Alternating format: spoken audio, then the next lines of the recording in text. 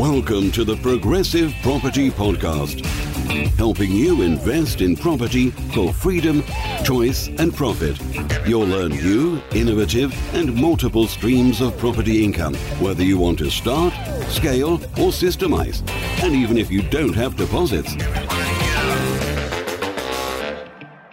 Hi, Kevin McDonald here and welcome to the Progressive Property Podcast. So recently I did a YouTube video talking through the differences between leasehold property and freehold property and the advantages and disadvantages. I thought it'd be worthwhile sharing it with you here on the podcast because the content could help you in your property journey and save you from making a mistake. So let's go straight over to that now. Hope you enjoy it and I'll see you later. Leasehold versus freehold property. What's the difference? Should you invest in leasehold property? Should you invest in freehold property? Or does it matter if you invest in both? Well, let's break it down right now. So let's look at freehold property first. What does it mean? Well, when you buy a freehold property, what it means is you are not just buying the house, you're also buying the land that the house is built on. Or you're buying the land plus the property that it's built on. So freehold property is everything. The minute you complete the purchase, if it's just a piece of land, you own the land. If it's a block of apartments on the land, you own the block of apartments on that land. If it's a tourist house, you own the tourist house. So you own the land, you own the house, you own everything forever. Until the point you sell it in the future, nobody can take that off you. It is yours. So I know I said it is yours if it's freehold, but obviously for some people watching this, if you have got a mortgage, so long as you pay that mortgage, nobody can take it off you. But if you have a freehold property on a mortgage and you don't pay the mortgage, no matter what type of property, freehold, leasehold, anything, if you don't pay the mortgage, the bank could take that property off you. So long as that mortgage is paid, a freehold property is yours. Now, many people think it's theirs if they don't pay the mortgage. Well, let's be very clear. Anything you have, when a lender lends you money on it, they take what's called a first charge security. And that means that if you do not keep up with the payments, they have the ultimate control. So they can repossess you, take that property and sell it to get their money back. Anything above what they get for their money would go to you. But it could be taken off you, but that is the only way a freehold property can be taken off you. So if you have a freehold property for generations, hundreds and hundreds and hundreds of years, it is in your family, it is yours, unless you choose to sell it, unless you choose to not pay the mortgage on it, and the lender takes it off you. You have that property for generations to come. So let's look at leasehold property. With a leasehold property, somebody else owns the freehold. Somebody else owns the ground. You have a lease on that property. So the title deed of the leasehold is in your name. This is really interesting. It's not like a tenant. It's not like you rent. So when you rent, you're a tenant, you have to leave. With a leasehold property, you sign what's called an underlease. So a lease of a property from the freeholder for maybe 99 years, 125 years, or possibly even 900 plus years. And when you sign that lease, whatever number of years is listed on that lease, that's the period of time that you can have that property. You can still go to a bank and get a mortgage to buy a leasehold property, but you don't own the ground.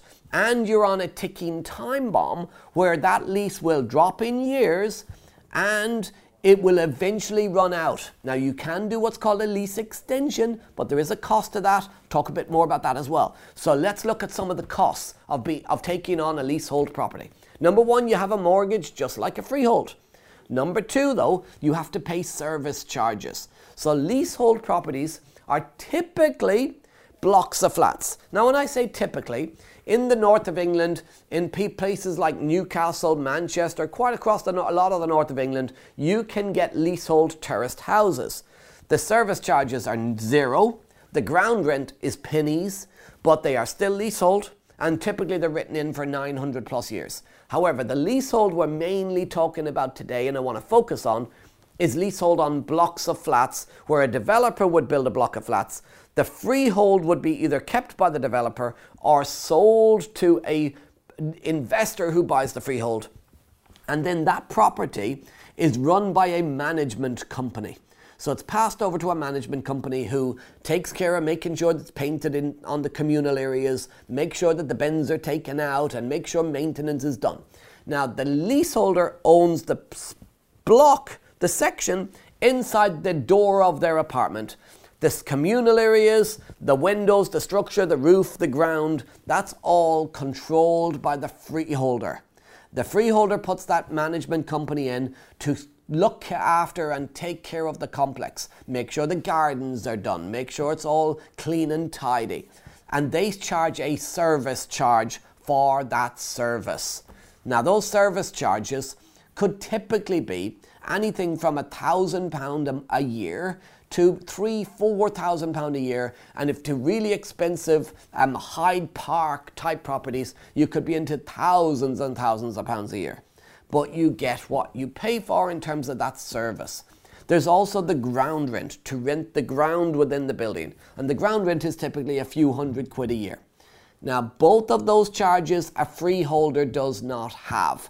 Why? Well, a freeholder, they own their own ground. They own the gardens, they own the roofs, etc. So they do their own repairs, they do their own maintenance. The service charges that you pay for is to everybody in that block that is a leaseholder of that block. They have to put that service charge money in to pay for the window cleaning, the gardening, and all the work that needs to be done, any repairs to the roof. However, if the costs of that work on your standard service charges, if that does not cover everything, let's say the lift breaks down, or there's a water ingress into the underground car park, or there's roof repairs to be done, or any cladding issues, or any problems with the building, then you could be issued with notice to pay additional service charges. If there's a problem in somebody else's apartment, as a leaseholder, you are expected to pay towards that problem if it's not internal of the apartment, but I'm talking about the exterior of the apartment. So the external walls. Painting, decorating, carpeting, etc. to your property is your responsibility. Everything on the exterior, the corridors, the front elevations, back elevations, roofs, etc., that is a joint responsibility. Cameras, you name it, if it's external, it's a joint responsibility, and you could see a bill coming your way that you might not have expected to help pay towards the maintenance and upkeep of that entire block of apartments, even though you bought one within that complex that you have no issue with. You are still responsible for part of that bill. So when you buy a leasehold property, make sure you know what you are buying. Now, I'm not saying it's good or bad to buy leasehold over freehold. Many people can make a lot of money on leasehold properties. There's actually a really creative strategy to make money on leasehold properties where you would extend short leases, because there comes another problem. Short leases on a leasehold property. So let me give you an example. If you took a property on and purchased it as a leasehold flat with a 125-year lease 50 years ago, today that property would have 75 years left on the lease. Now, once it goes below 80 years, it is difficult to mortgage and difficult to insure, but mainly difficult to mortgage, because the mortgage lender, they see that there's only 80 odd years left, and there's a risk to their investment. Once the leasehold property goes below 80 years, it starts to devalue. It starts to reduce in price. And the lease extension fees start to increase significantly. So, example, I looked at one recently, a 56-year lease on a property. So 56 years of left on that property in London. The lease extension fees is over £60,000 just to bring it back up to 125 years. So this can be a significant bill. Now, if it's below 80 years and you want to sell, you cannot get a mortgage as a buyer on that property. If you buy a leasehold property and it's unmortgageable, you are not allowed to extend the lease for 2 years. So you need to own it for 2 years before you can pay for that lease extension fee.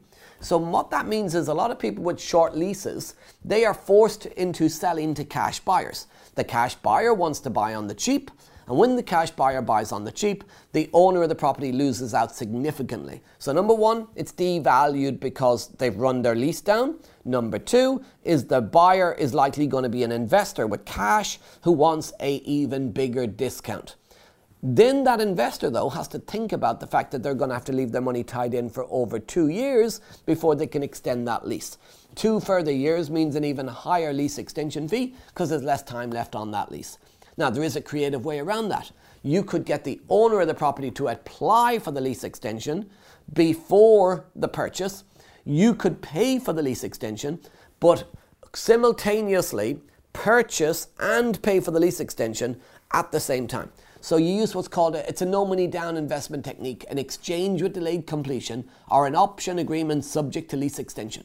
You'd have to pay for both, but that would allow you to not have to wait 2 years. It would allow you to make that property mortgageable and to be able to put it straight onto a mortgage. That's just one big advantage of making money on a short lease property.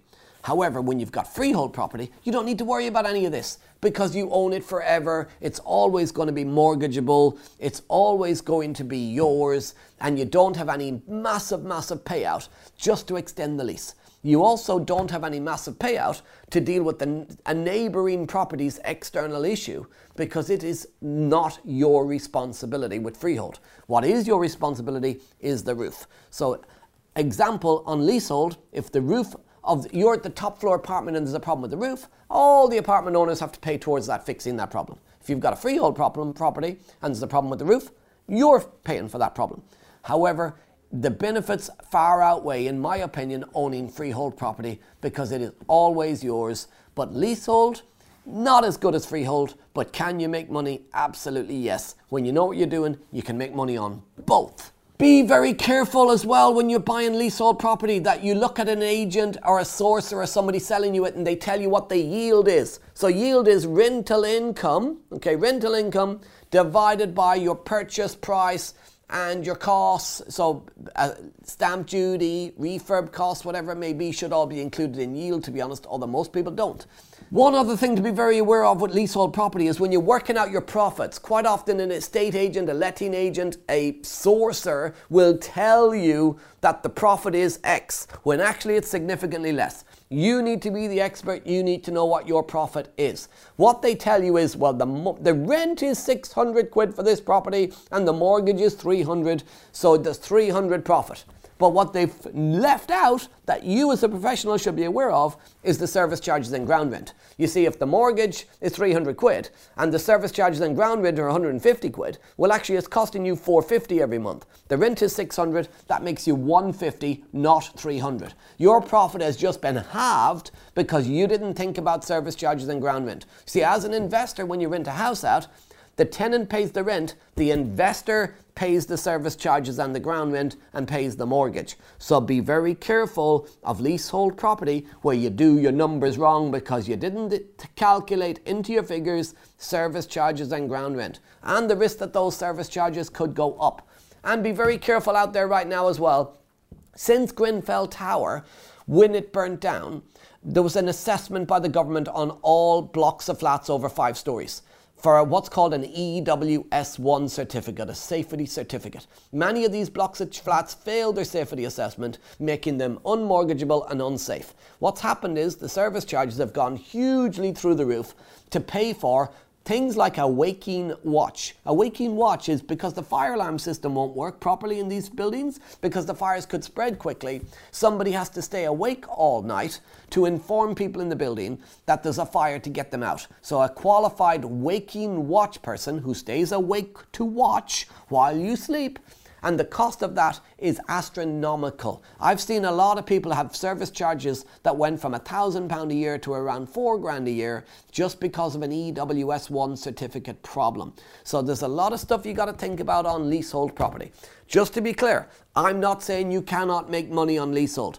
Which would I prefer? Freehold, absolutely all day long over leasehold. However, there is some very creative ways to make money on leasehold properties where you can take the problem somebody else has, such as the short lease or the failed EWS1 certificate, taking that opportunity and making some money from the situation and helping them at the same time. This is all about getting creative around how you do property. There's loads of ways to make money. If you want to know more about how you can make money creatively on property, I've written a completely free report. You can download it right now. It's in the pinned comments and it's in the description. It can help you get started in property and get you thinking about how you can make money in any marketplace. One person's problem is your opportunity.